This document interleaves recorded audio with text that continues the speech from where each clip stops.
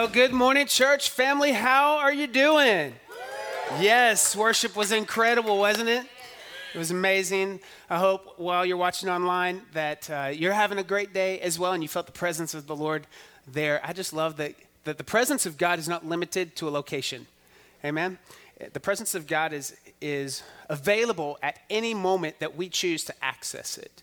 And so today was fantastic. My son Jordan, by the way, played keys for the first two songs. It's amazing.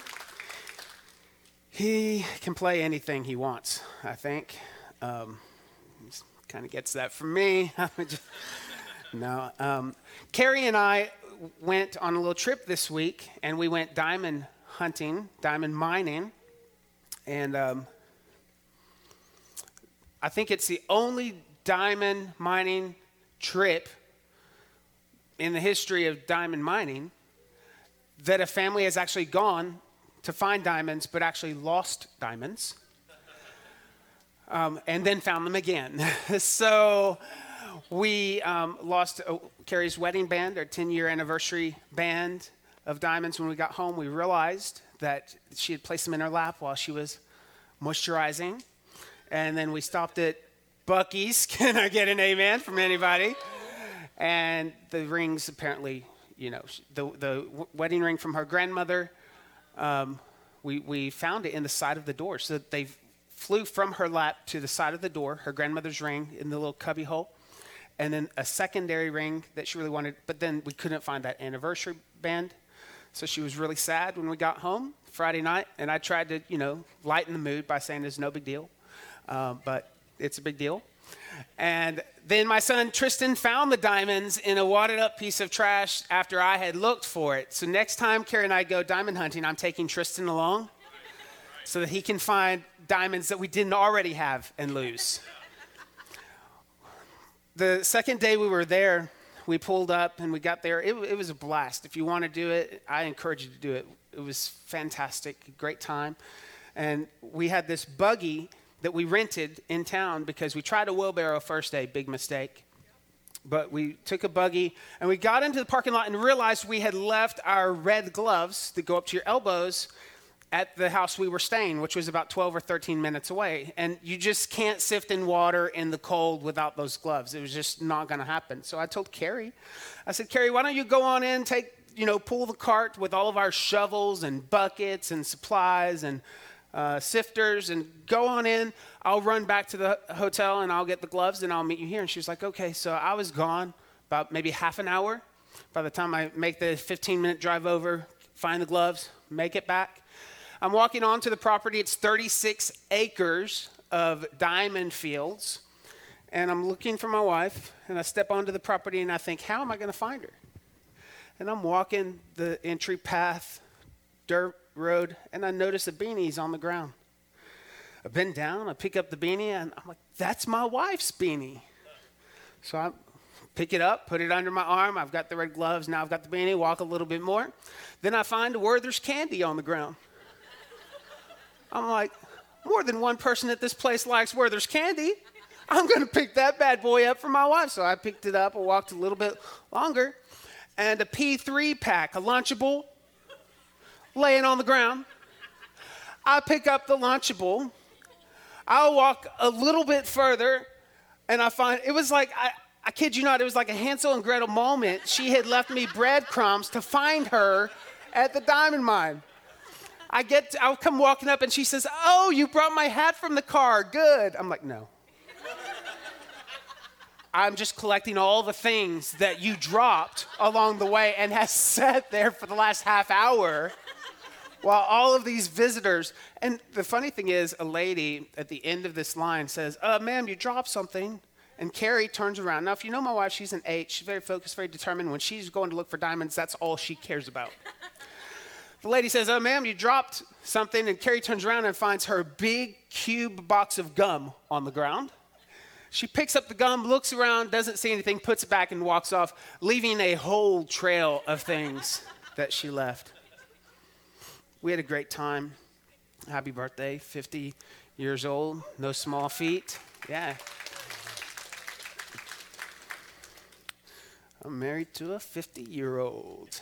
I am 3.5 years younger, so she's having to let me know what it feels like to be so mature. Listen, last week we talked about the family of God.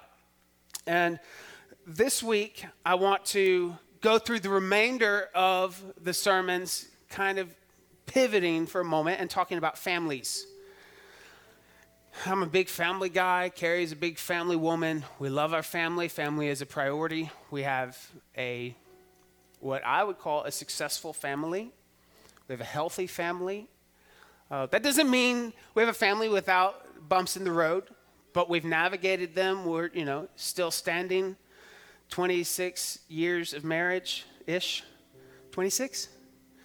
A lot of years of marriage. And I want to talk about family. I'm going to talk about husbands. I'm going to talk about wives. I'm going to talk about moms, dads, children. And I'm also going to hit a topic in this series that is very dear to my heart right now in this season of life that I'm in. How to parent grown children.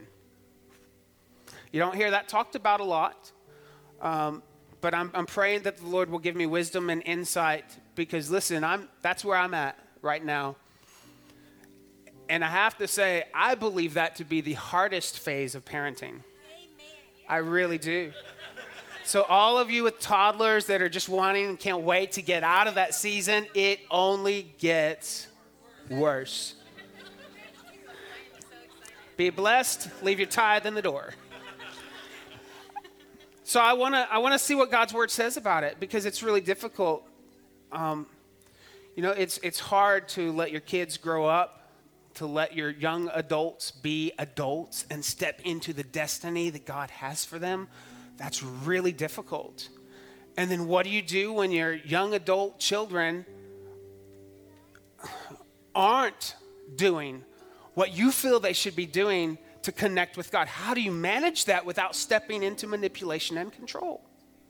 This is really going to be a good subject, but not for today. In a week or two, I'm going to hit that. Probably closer to the end of March, I'll be talking on that. The good news is that no matter what your status, married, single, divorced twice, divorced 3 times, widowed, no matter what your status, if you're an 18-year-old young man looking for a girl or a 26-year-old man looking for a girl, this series is going to apply to you. You know why it's going to apply to you? I love you, Chad. You never know who's going to watch this online, man. They might just be like, hey. You know why this applies regardless of your status? Because I'm speaking the word of God. And today is not a self-help seminar. I'm not a motivational speaker. I hope that I don't demotivate you. But I am a teacher and preacher of the gospel of Jesus Christ, and I understand that the power is not in my preparation or my delivery. The power is right here. And there is nothing in here that can't transform your life. So I hope that you're not tuning out because you're single or divorced or bitter or whatever. The Lord is going to transform our hearts during this series. I believe he's going to build something inside of you. I want to begin today by reading Ephesians 4. Now, if you know Ephesians 5, where it talks about, husbands love your wives, women submit, all of this lovely stuff that when we take it in context makes a whole lot of sense. Ephesians 5 is known as the marriage chapter, but I want to back up to Ephesians 4 because this is the on-ramp to healthy relationships. And I want to paint a picture just by reading this to you today. So we're going to be in Ephesians chapter 4, verse 25 through 32.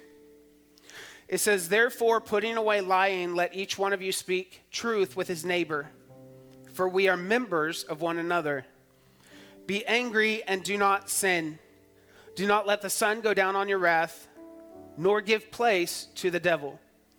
Let him who stole steal no longer, but rather let him labor, working with his hands what is good, that he may have something to give him who has need. Let no corrupt word proceed out of your mouth, but what is good and necessary for necessary edification, that it may impart grace to the hearers. And do not grieve the Holy Spirit of God, by whom you were sealed for the day of redemption.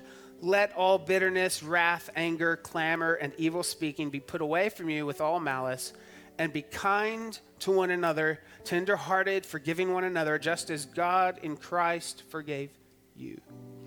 Father, I come before you today. I thank you for this word that you have set in my spirit. God, I ask that you would help me to communicate it effectively. I pray, God, that our hearts would be open, that the soil would be fertile in this moment to receive what you have for us. Regardless of what our families look like today, regardless of what our families look like yesterday, God, let your pleasure rest among us. Let us feel inspired and encouraged in this moment. God, we ask that your word would come alive. In Jesus' name, I pray. Let the church say, amen. Amen. All right, so my goal in Family Feels is to paint a picture of what a healthy family looks like. And that's exactly what I just read in Ephesians 4. It describes a lot of healthy behaviors, healthy interactions in a healthy relationship. But not just show you what a healthy family can look like. My goal is to take you by the hand and walk up to the mountain and find a place where you can see, if not today, at some point, that your family can be healthy. Your family doesn't have to stay stuck in the routines, in the dysfunction, in the unhealth that you're currently living. There can be a better tomorrow, and that's my goal. I do have to say, before I get to talking about the healthy family, I have to talk about the broken family. The broken family is important to start with because we all came from a broken family. Every single one of us came from a broken, dysfunctional family. I know some of you are saying, well, I didn't. My family was awesome. But even if you came from a good family, a good Christian family, a good Christian family that pays tithe, a good Christian family that pays tithe and serves, that speaks faith daily, that prays over not just their meals and bedtime, but over other things, a good Christian family that doesn't raise their voice in the home. It's like watching Leave It to Beaver 24/7. Even those good Christian families are broken. Why? Because every family came from Adam and Eve. We all came from the first broken family, Adam and Eve. God put Adam and Eve on this earth, and when they fell, there was something about that transaction that then transferred in the DNA from generation to generation to generation. You and I, it's not hard to understand that we have biological DNA from Adam and Eve, right? That makes sense. You have 2 legs and 2 arms and 2 eyes, and that's how God fashioned Adam and Eve, and because of that, our DNA is encoded to produce those exact same things. We can understand that we get physical DNA from Adam and Eve. I want to take it a step further to say that we have encoded spiritual DNA that is transferred from Adam to Eve. That's right, every family starts out broken. So what are the 3 results of the fall? What I want to do is dig into Genesis chapter 3.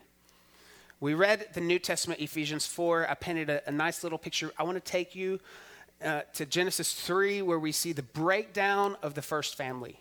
And we're going to pick it apart, and we're going to extrapolate 3 things from this story that has transferred down from generation to generation to generation to generation. How many of you would like to see the 3 things that Adam and Eve started in the garden with their brokenness that is at work in families today? Anybody?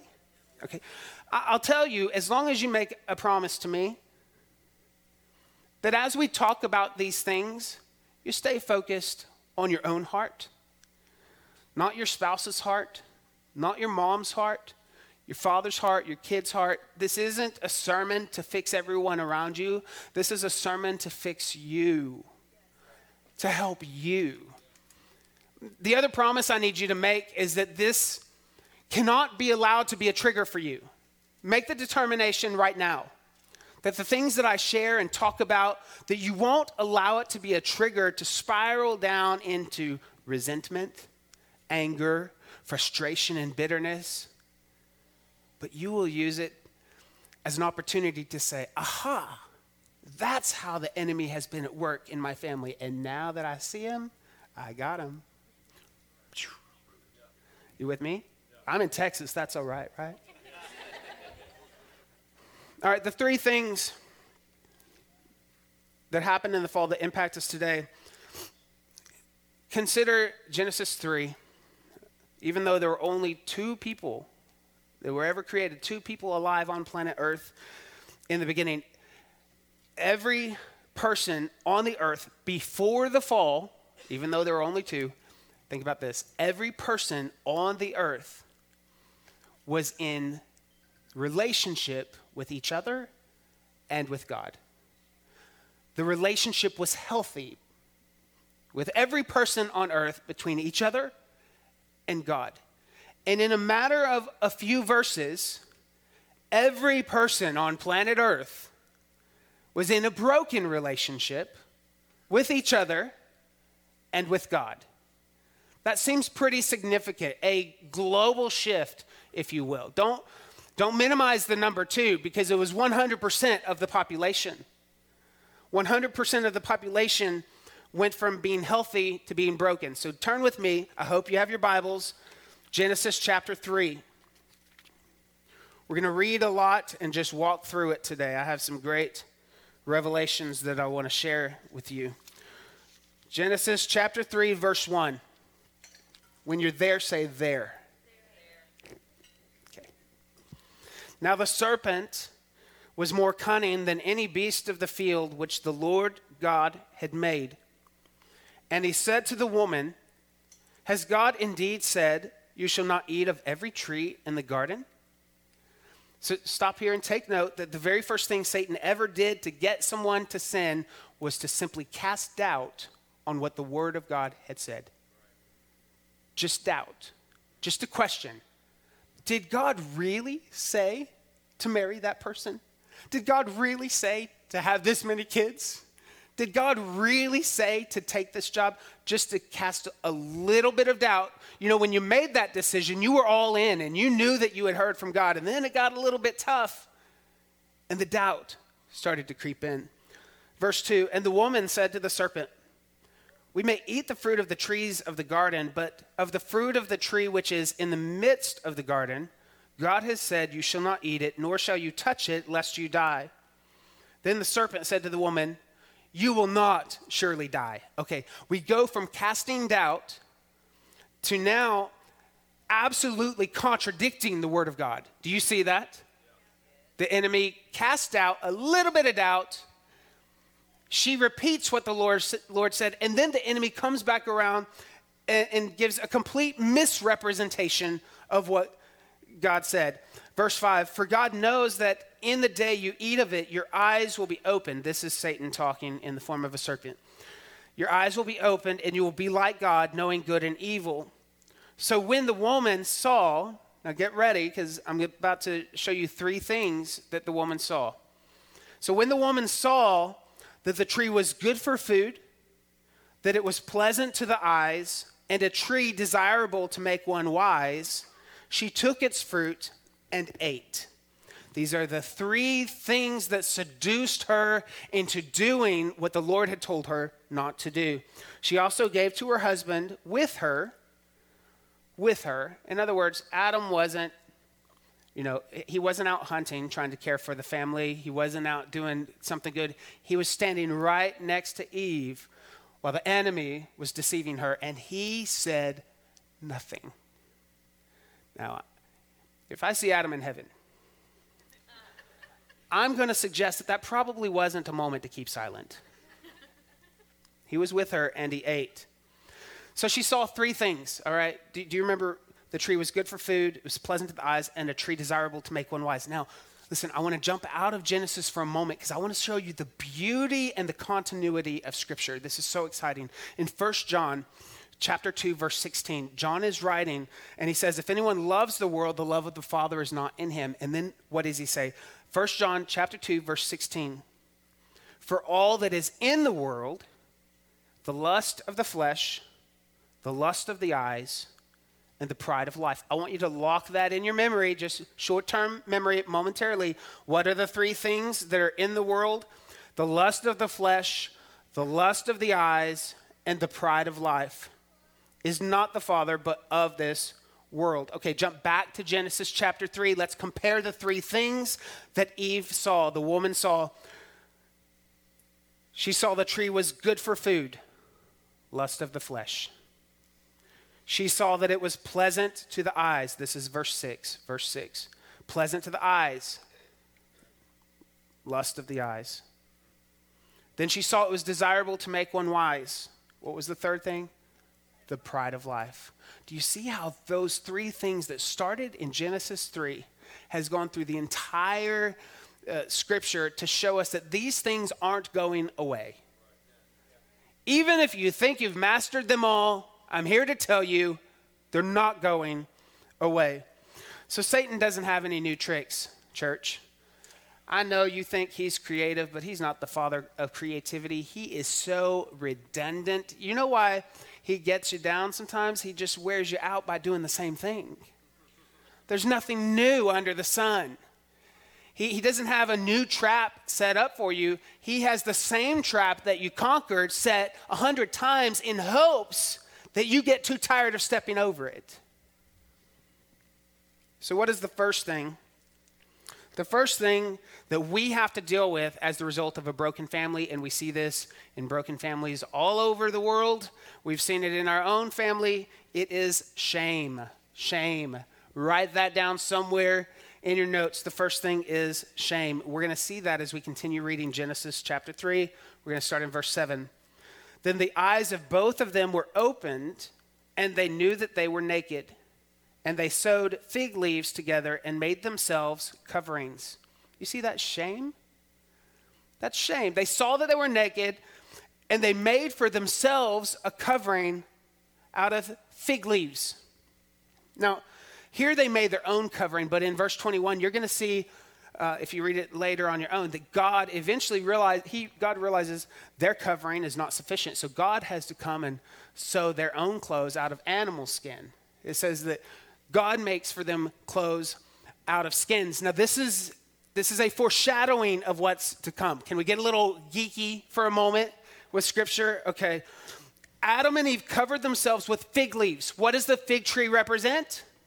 Israel. Israel. So they took fig leaves, Israel, religion, the law, and tried to cover their own shame. But God knew that it was not sufficient. So he had to sacrifice an animal and use its skin to cover their shame. Now, the Bible doesn't say what that animal is, but my educated guess would be that it was a lamb. That a lamb had to be slain to cover their shame. You see, shame in our families, it can't be covered by religion. It can't be covered by right living. It can't be covered by justification, justifying our actions. It can't be covered by anything but the blood of Jesus. And thankfully, God provided that. He provided a covering himself. Let's keep reading. Verse 8. Isn't this good? Is this good? Is this as good to you as it is to me? Verse 8. And they heard the sound of the Lord God walking in the garden in the cool of the day, and Adam and his wife hid themselves from the presence of the Lord God among the trees of the garden. They hid themselves. Shame will always cause you to hide yourself, to not be vulnerable, to not share what you're going through. That's what they did. Verse 9, then the Lord God called to Adam and said to him, where are you? So Adam said, I heard your voice in the garden, and I was afraid because. Underline that in your Bible. I was afraid because. Why was Adam afraid? He was afraid because of shame. Shame produced fear. Fear is not produced, contrary to popular demand or opinion, it is not produced by a lack of confidence. Fear is produced by shame. That's why the Bible says that perfect love casts out all fear.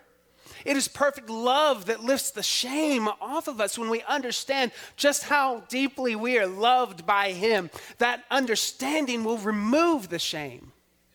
But Adam was afraid because he was naked and he hid himself. Verse 11, God said, "Who told you that you were naked?"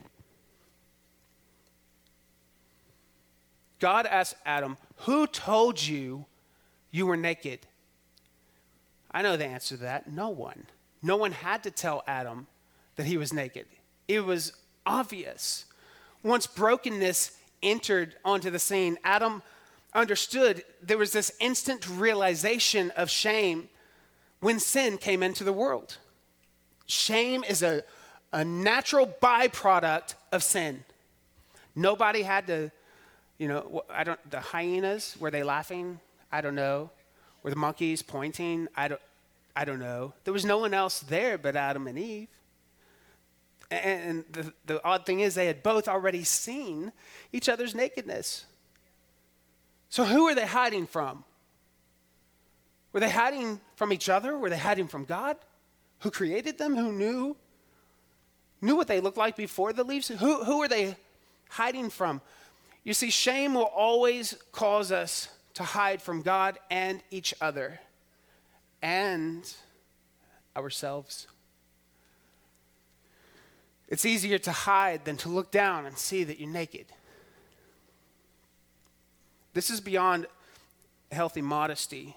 Okay, this is devastating shame that we're talking about, that Adam and Eve felt. When I was in my 20s, late teens, early 20s, there's a picture of Micah. I was 20, 21 in the military, and Carrie brought Micah to the beach. We met at the beach, or went to the beach, and I have Micah on my shoulders, and it's just this skinny little kid there. Me. Like, when I was in my 20s, I could not gain weight. I was skinny, I could not gain muscle. I couldn't gain weight then. I don't have that problem now. The Lord has healed me of that. But I remember, at that age, I didn't really want to get changed in front of people because I was just like Diary of a Wimpy Man, just a stick figure. Honestly, that's how I felt. That's how I perceived myself at that age. Now I don't want to change in front of anybody because I'm the opposite. I got 4 love handles, y'all. I did not know your chest can grow love handles. One day I looked in the mirror, I said, "What is this?"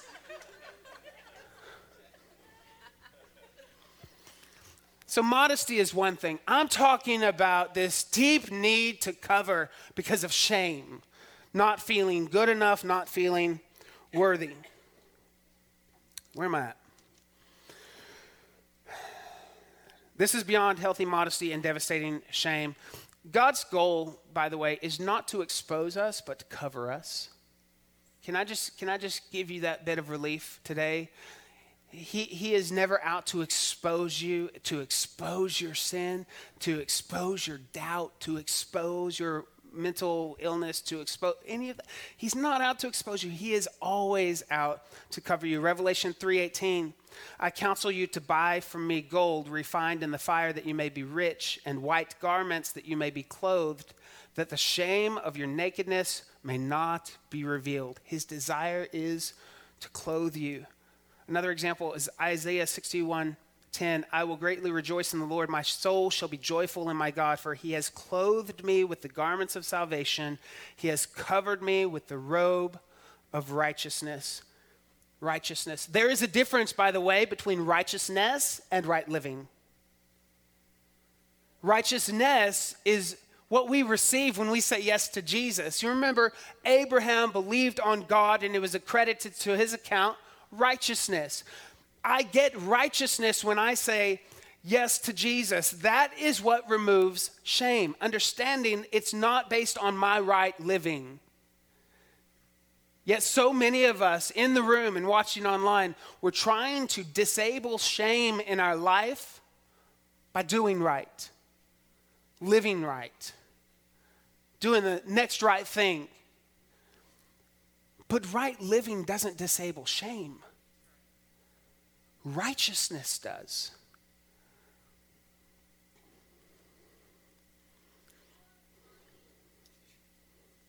Genesis, let's move on, verse 11. And he said, who told you that you were naked? Have you eaten from the tree of which I commanded you that you should not eat? Then the man said, by the way, Adam is about to blame, it's a 2-for-1. He's about to blame 2 people with 1 comment. You ready? He's really talented. Then the man said, the woman whom you gave to be with me, she gave me of the tree, and I ate. And the Lord said to the woman, what is this you have done? And the woman said, the serpent deceived me, and I ate. The serpent deceived me, and I ate. All right, if the first thing that transfers down is shame, here's the next one, blame. The blame game is a natural response for all of humans. It's not just the American way of living. It's not just your family. It's not just the people at work. Like, blame is constantly encoded in our natural response, and we have to surrender that over to the Lord to step out of the blame game. I tell my kids all the time, I don't like when you do things wrong, but it makes me even more mad when you don't take ownership of it. Just own it. Because you can't change what you don't own. Blame. Most of the time, people will say, it's not my fault. Like, it's never their fault. Never their fault. Never. But the other extreme is the people that say it's always their fault. And both of those are not correct. It's not always your fault, and it's not never your fault. It's amazing how many live in bitterness toward others and God. And that's exactly what Adam did. It's her fault. It's God's fault. Don't we do that? It's my boss's fault. It's my coworker's fault. It's the government's fault. It's God's fault. God, where are you? Why have you not avenged me yet? Why have you not shown my enemies that I'm your child? We allow bitterness to take root towards others and to God.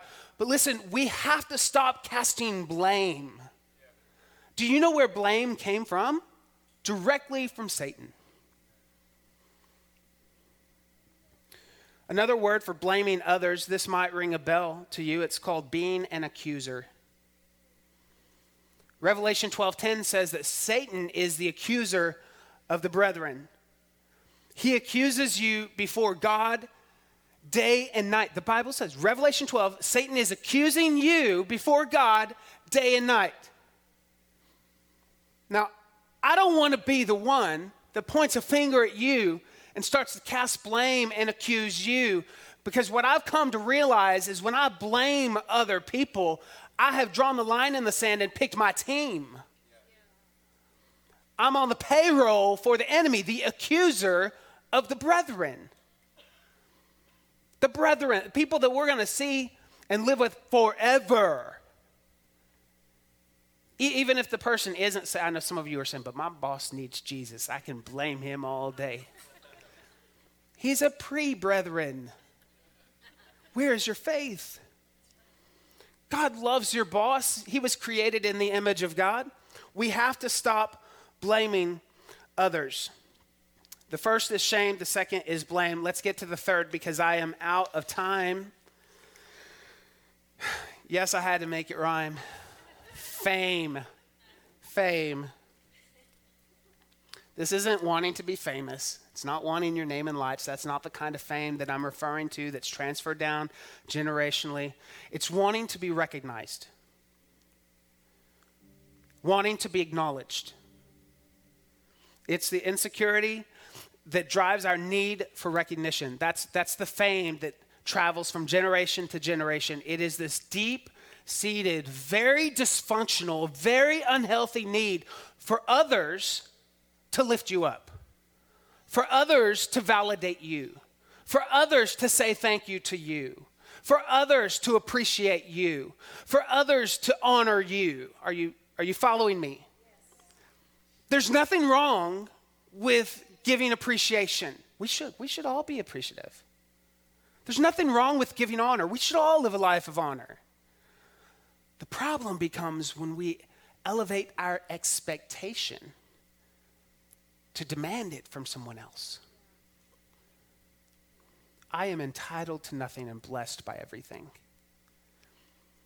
The enemy wants us to focus on how we can be recognized. And I want to take you to that verse. But before I do, let me just say we just finished with verse 12. In verse 13, we've ended with verse 13. In verses 14 and 15, God announces the curse that came on the serpent because of the disobedience.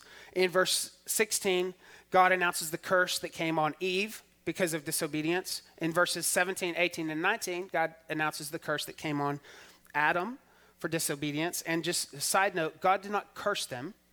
He was just explaining the door they chose. You remember before they sinned, God said, if you do this, you will surely die.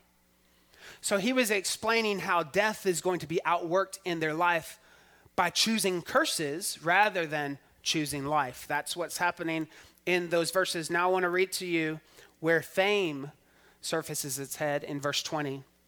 And Adam called his wife's name Eve, because she was the mother of all living.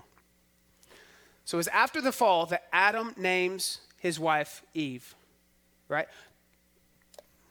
It sounds noble and it sounds kind. Oh, she's the mother of all living things, right? It sounds good, it sounds kind, but this is happening after the fall. Adam names the woman Eve. He gives her, in essence, a title and a job description. Mother of all living things. Your job is to produce for me. Now, there's nothing wrong at all with being a mom. I celebrate moms. I think moms are the greatest humans on planet Earth. Being a mom is a great thing, but being a mom is not your highest purpose and calling.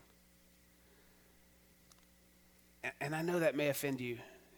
Feel free to email me at cheryl@theexchangechurch.org. Being a mom is not your highest purpose and calling. Being a father is not your highest purpose and calling. It's not even your highest purpose and calling to be a wife or a husband. Your highest purpose and calling is to be a child, to be a son, to be a daughter, because when you get that right, all the other things line up. So what appears to be a statement of honor from Adam is really a statement of independence rather than a statement of interdependence. Let me prove that to you real quick. I know I'm running over, but could I have 3 more minutes? Okay, this is my favorite part of the sermon. Stay with me. In Genesis 2, just a chapter before the fall, Genesis 2, verse 23, Adam said, this is how he describes Eve, "This is now bone of my bones and flesh of my flesh. She shall be called woman because she was taken out of man." He says in chapter 2, this is bone of my bone, flesh of my flesh. Eve got her name Eve after the fall. Prior to the fall, what was her name?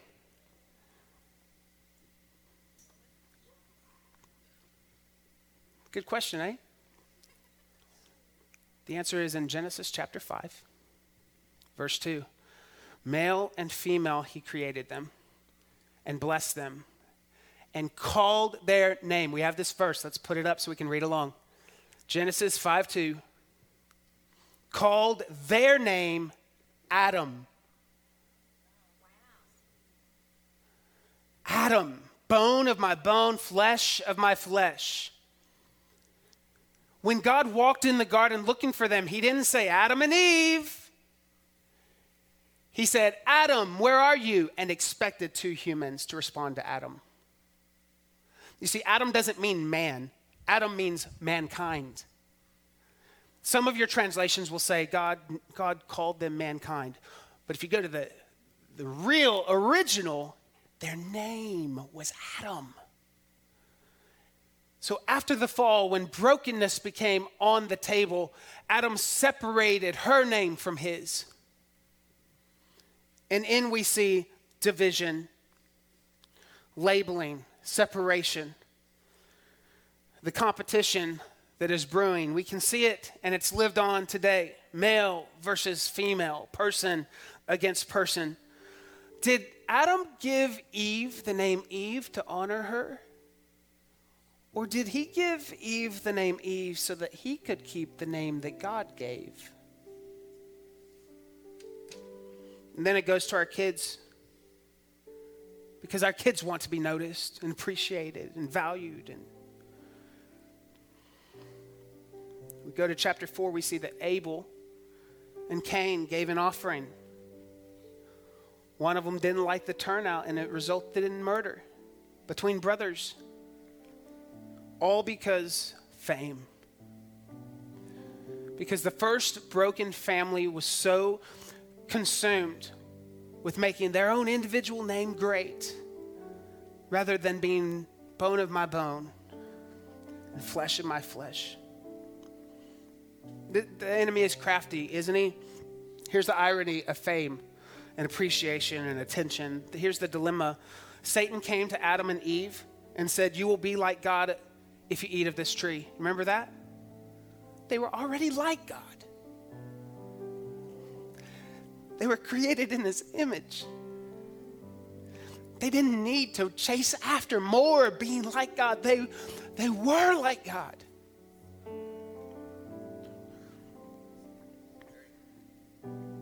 Do you see the double-mindedness of desiring what you already have and what you already are? It's ridiculous. You would think it would be ridiculous if you heard me walking around, I just want to be married. Trey, you are married. Why are you desiring it? I just want to be like God. You are like God. You were created in his image, and you are lovely, and you are beautiful, and he has extended his grace to you. You look just like him. Broken families carry shame, blame, and fame. And the only answer is the blood of the Lamb that covers us all. Let's pray. Father, in Jesus' name, God, I thank you that you're doing a work in our families. You're doing a work in our identity. You're doing a work in our understanding of who you've called us to be. God, I ask that, God, we would say yes to this opportunity for our families to be families that flourish, for our families to be families that are growing, that are impacting, changing culture, shifting atmospheres, doing the will of the Father. God, I thank you. I thank you for the power that is in family that you created. In Jesus' name I pray. Amen. Amen. Amen. If you're ready to say yes to Jesus, and you want to know what's next, where to go next, what to do, I'm going to ask you to text NEXT, N-E-X-T, to 512-980-1220. You'll get a reply text. We want to help you say yes to Jesus and develop in your spiritual walk. We love you guys. God bless you.